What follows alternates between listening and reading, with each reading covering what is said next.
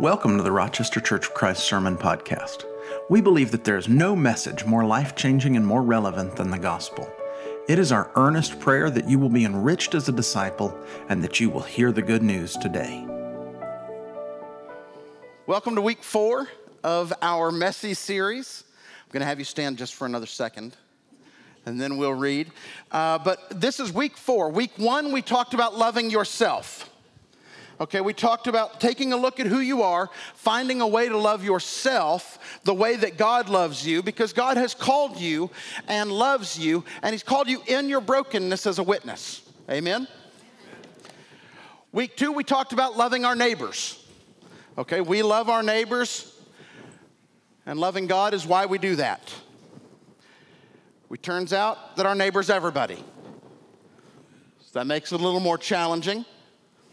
Week 3, we talked about loving our enemies. That there are no exclusions to this call to love others. We love those who have hurt us, those who have taken advantage of us, as well as those who believe and live differently from us. Today, we're going to conclude this series by taking one more step, one more challenging step towards loving people. And we're going to talk about loving our families.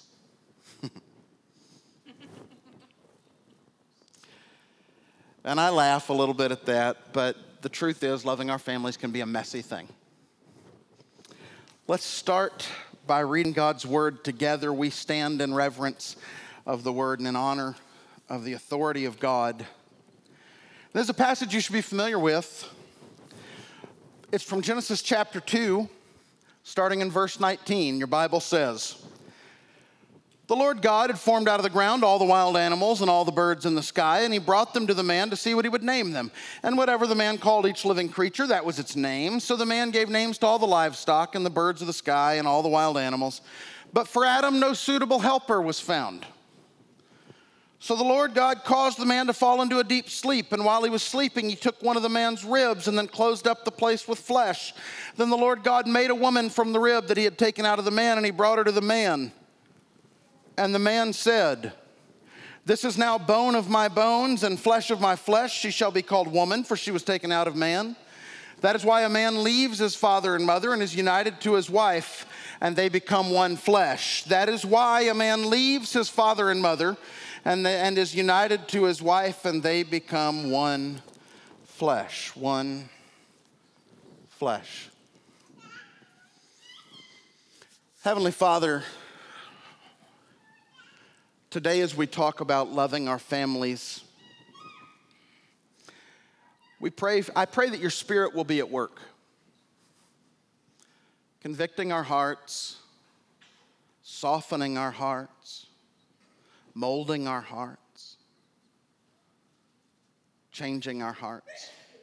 God, we pray thank you for every opportunity we have to grow in you.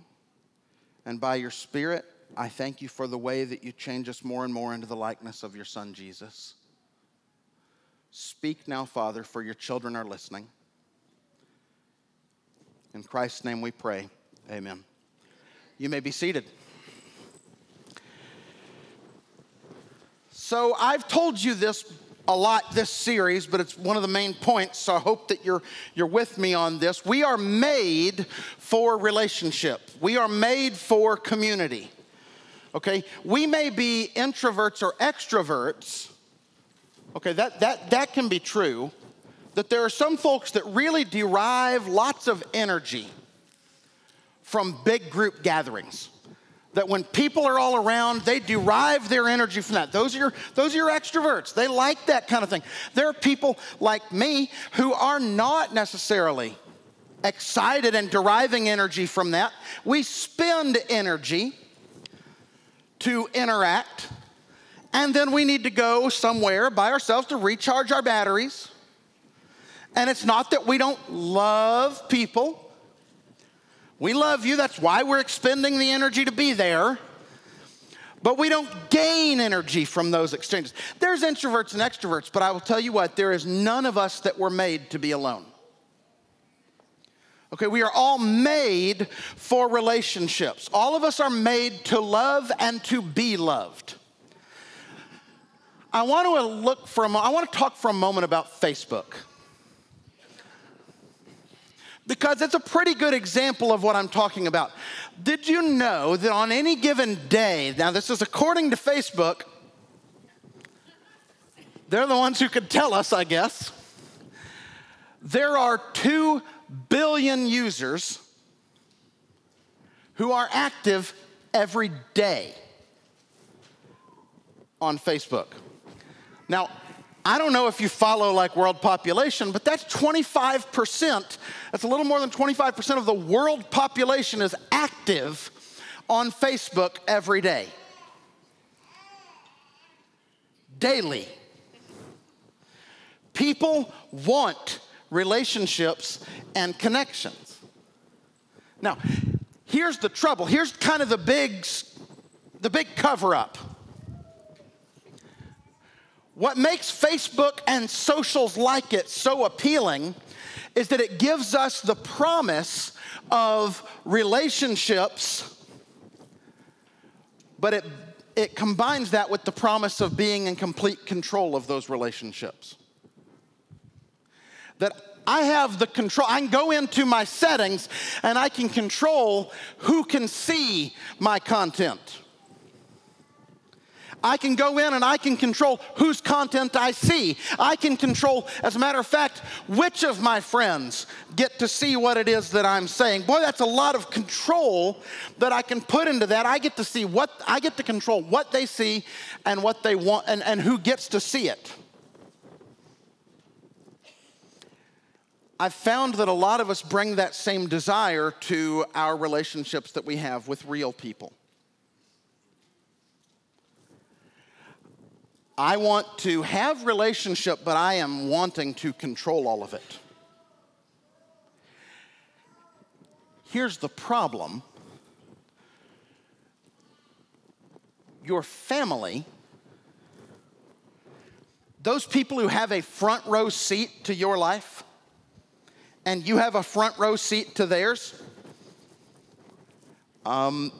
you don't get that control. God instituted the idea of family when God made Eve, and then called Adam and Eve to be fruitful and multiply. They're not going to understand it. And maybe they shouldn't. Because you're not supposed to have 2 lives. The biggest failing in the church in America today is the incredible distance between what we say and what we do. Here's the deal. The world is going to be the world. We're not going to change that right now. We might never fix that. We're always working to introduce the world to Christ, and we're making a difference one person at a time, but the world's going to be the world, and I can't change that. The problem is when I see the church look exactly like the world. We can't change the world from being the world, but we sure better ought to be able to change the church from being the world. If the church is simply the world, loving ourselves, loving money, loving sin, but with a regular hangout on Sunday morning, then it's no wonder we're losing people. And understand, I don't mean just Rochester. By the way, Rochester, we're growing. We've been growing. We're on like a real 6 months trend and everything. Praise God. But the church in general in America continues to decline. And it's because of one day Sunday discipleship. That's a big reason of it.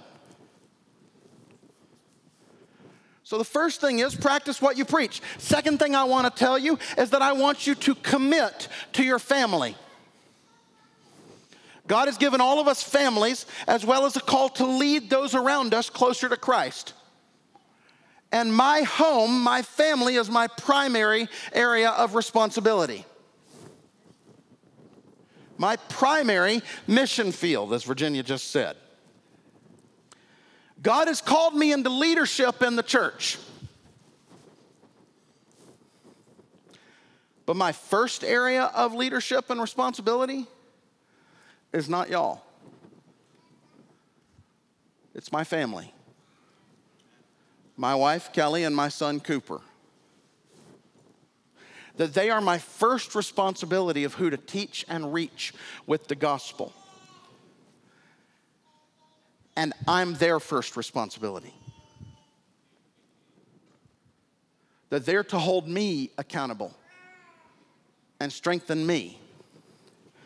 And this is so much harder than it sounds. It's one thing to say it, it's another thing to do it. It's so much harder than it sounds. You see, workaholics aren't born that way. I have a question for you, and I want you to just answer honestly. And so what I'm going to have you do for a second is close your eyes. Some of you, you've already beat me to it.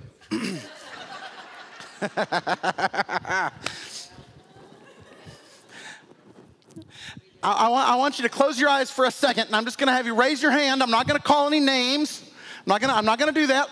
I just want you to close your eyes for a second, raise your hand. If this sentence applies to you,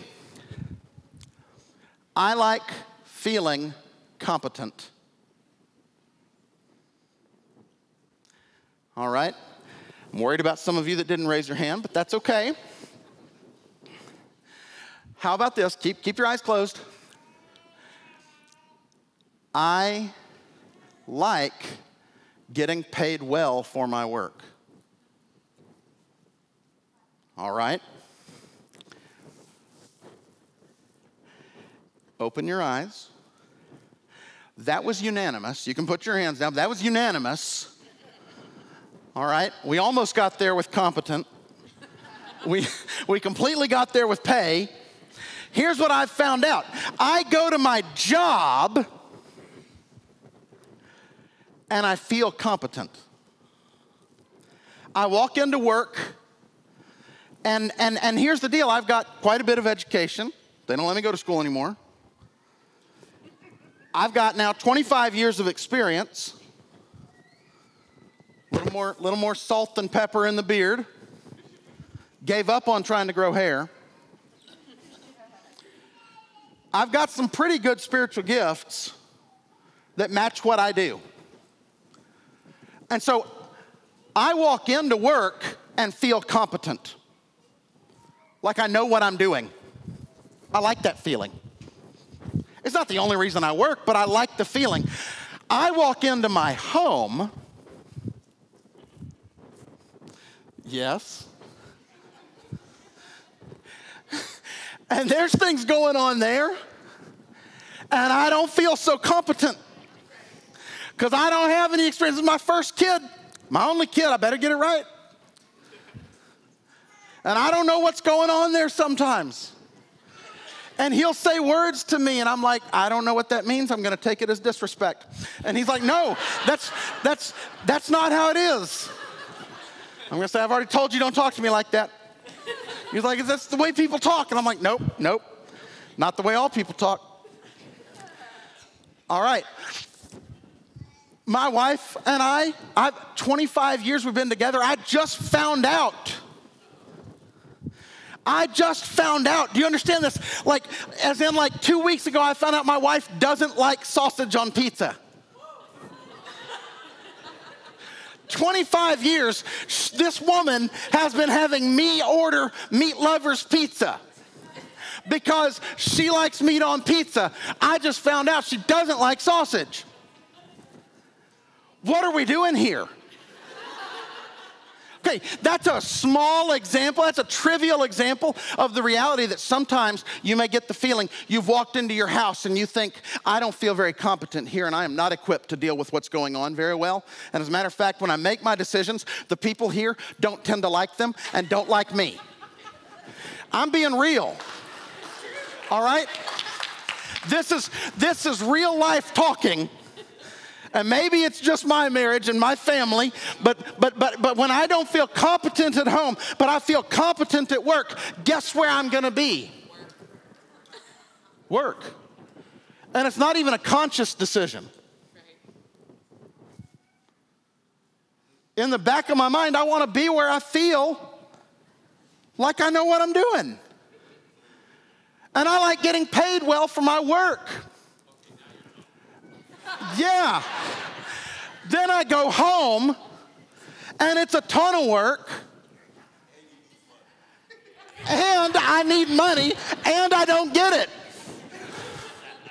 So why wouldn't I stay at work a little longer where they pay me and get sausage on my pizza because Kelly's not eating it?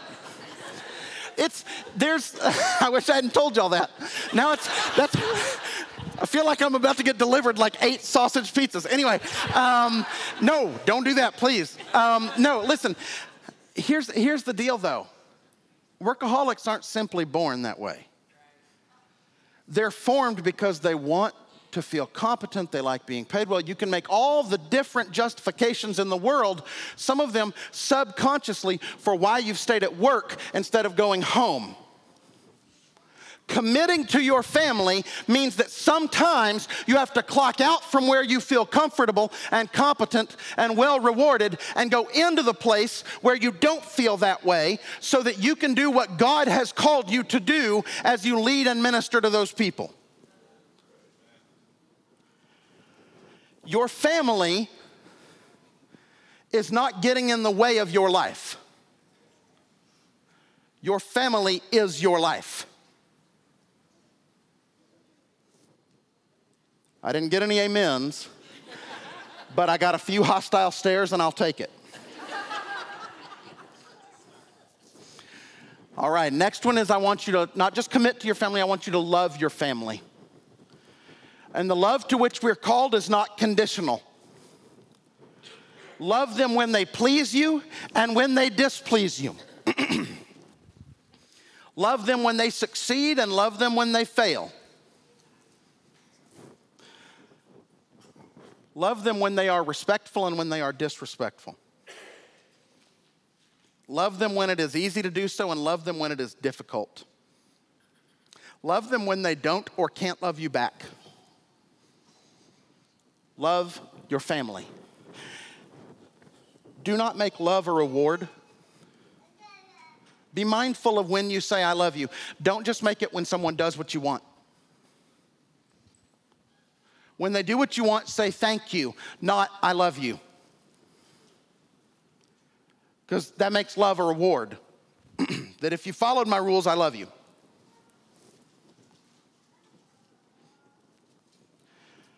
Don't make love a bargaining chip. That if you please me, I'll give it to you. Saying I love you as a reward and I love you as a bargaining chip are really just selfishness in disguise. Say I love you more than you think you ought to. But more, what I hope is, I hope your family members, and I don't just mean parents. I'm talking about children. I'm talking about grandparents. I'm talking about aunts and uncles. Can your family members see the organic connection between the way you love them and why you are loving them that way? Okay, 1 John 4:19, we love because he first loved us. Does my family realize that my love for them is as unchanging and unconditional as his love for me? Love your family like that. Children, honor your father and mother. Children, even love your siblings. I know older siblings are rough. I'm a younger sibling. Now, I know siblings are rough sometimes. Love your family. Third, share time with your family. Share time with your family. I've said this so many times, I really hope you understand it. When I talk about loving your family and then I say share time with your family, people spell love T-I-M-E. I love it. I love it. I've thought about starting hashtags with like atom bomb. Anyway, it'll catch on. Anyway, okay, share time with your family because people spell love, T-I-M-E. Can your family members see that you have energy and time and excitement for your likes and your hobbies, but no energy, time, or excitement for them?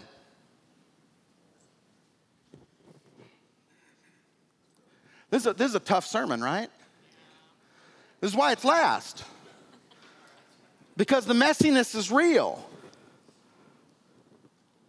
Can your family members see that you have energy, time, and excitement for your hobbies, but no energy, time, or excitement for them? Teens, I'm going to keep it real right now. Y'all got to work on this.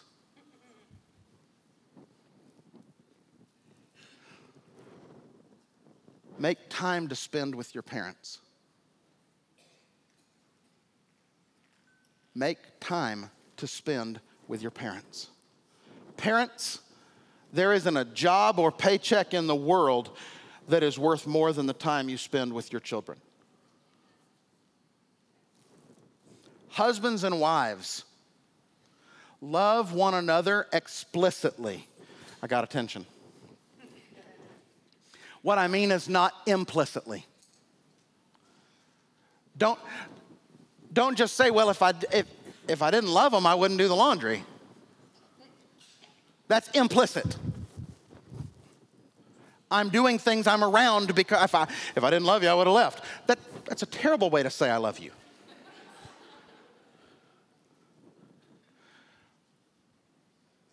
Be explicit about how you love one another. Say it more often. Use some public affection and make your kids squirm. Date one another. Show your kids what a healthy relationship looks like. Show your kids explicitly what it looks like to love someone when you don't have the in-love feelings.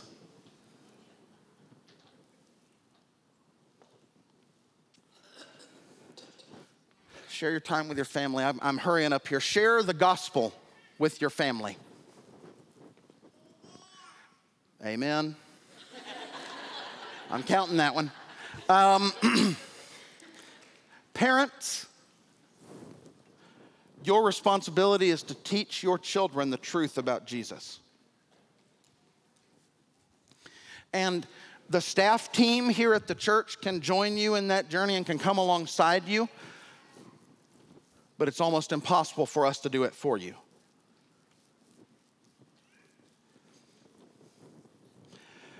You got to live your faith day in and day out with consistency. Can your children see that you are discipling them? That you are discipling them. Not just can your children see that you are teaching and serving at church. Can your children see that you are active on service days? That's a wonderful thing. That's a great place to be and start. But I got to be clear here. What I mean is, can your children see that you are studying with them, praying with and for them? Can they see that you are mentoring them to be people of faith, growing up in Christ? Can they see that you're investing in them? And be committed to the gospel as you parent your children. Don't just criticize. Don't just criticize. The gospel is not, you've done it again.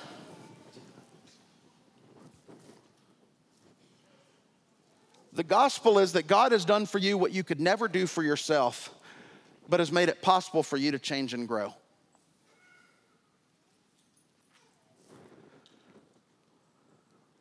Husbands and wives, speak to each other like you love each other. Stop being so critical. Give each other grace.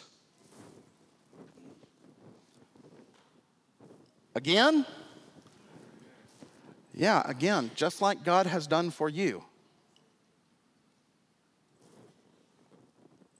Children, young people, sometimes your zeal and your commitment for Christ is a reminder and a wake-up call to your parents. Don't stop. Hold us accountable to the faith that very often we taught you, but now you seem to be taking more seriously than us.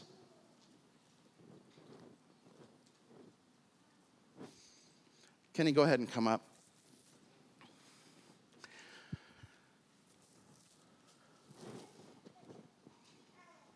Okay, Adam. That sounds great. I'm going to work on that. We're going to try, with God's help, to be the people that we're created to be. Amen. But what if my family is a complete disaster? What if I needed this sermon years ago? What if we've not done much of this and things have fallen apart? What if my family has disintegrated? What if my family has exploded? What if my family is broken already?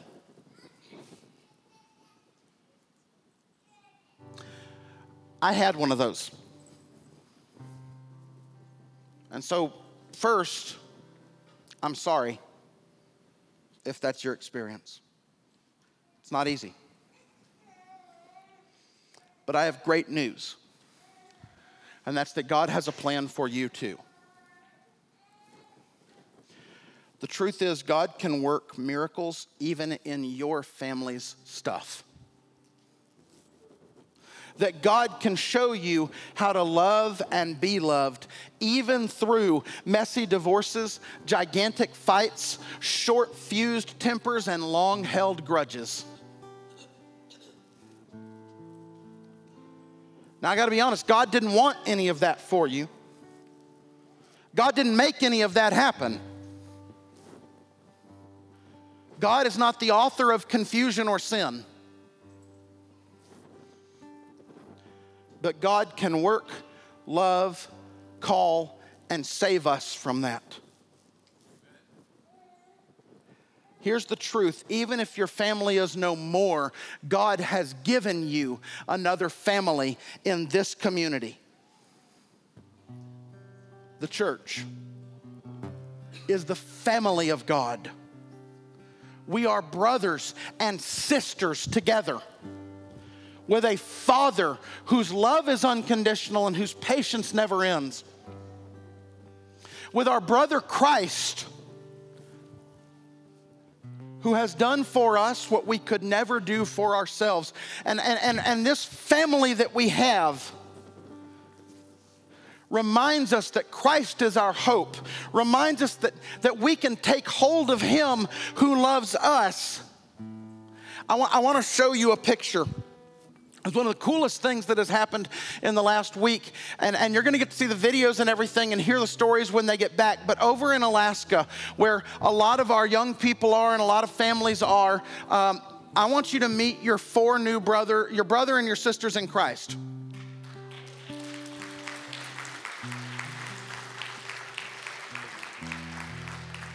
Alexa, Grace, Jonah, and Sadie have all been baptized into Christ in Denali National Park.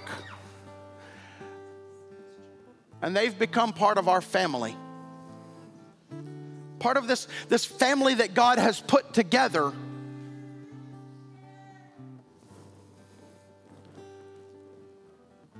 That God is faithful. Even if our fathers aren't faithful, God is a better father than our fathers. God is faithful, and He's a better mother than our mothers. And I've called my mom. I told her, Mom, I have great news. I found a better mom.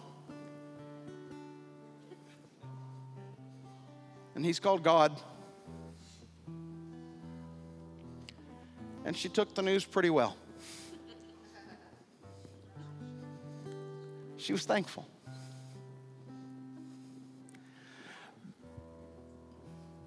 Because I start to see what God is up to healing me and healing those like me whose families are not ideal. And so I guess I'd just finish by saying you can't run too far. You can't mess up too badly for God to be able to heal and fix and save. That He's here for you. That your mess, whatever it is, will never be bigger than what God has done for you through Christ on the cross. And if you're ready to join the family of God, if you're ready to put on Christ in baptism, then I want you to do it today. And if you've been distracted, taken off course, and you want to repent, I want you to repent today. Okay, repent doesn't just mean say you're sorry. It means turn around and do different things. Lean into the love that Christ has for you, the strength that God has for you, the way that the Spirit is leading you so that you can love your family. Let's stand up.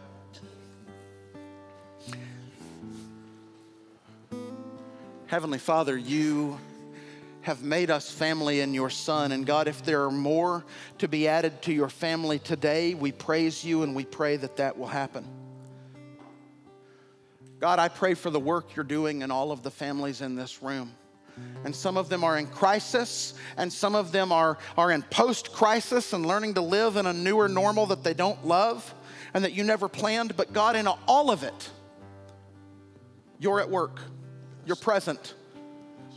And your love and your grace are changing hearts and working in us, providing strength we didn't know was there, providing comfort that we couldn't imagine. God, I pray that we can love our families. Yes.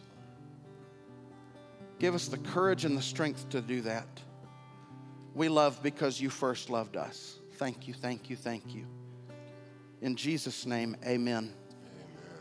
Amen. If you're looking for Jesus today, come while we sing together. We sincerely thank you for listening and pray that you were blessed today. To learn more about Rochester Church of Christ, to support our ministry, or to contact us with any prayer needs you may have, head over to www.rochestercoc.org. Remember, you are loved and chosen.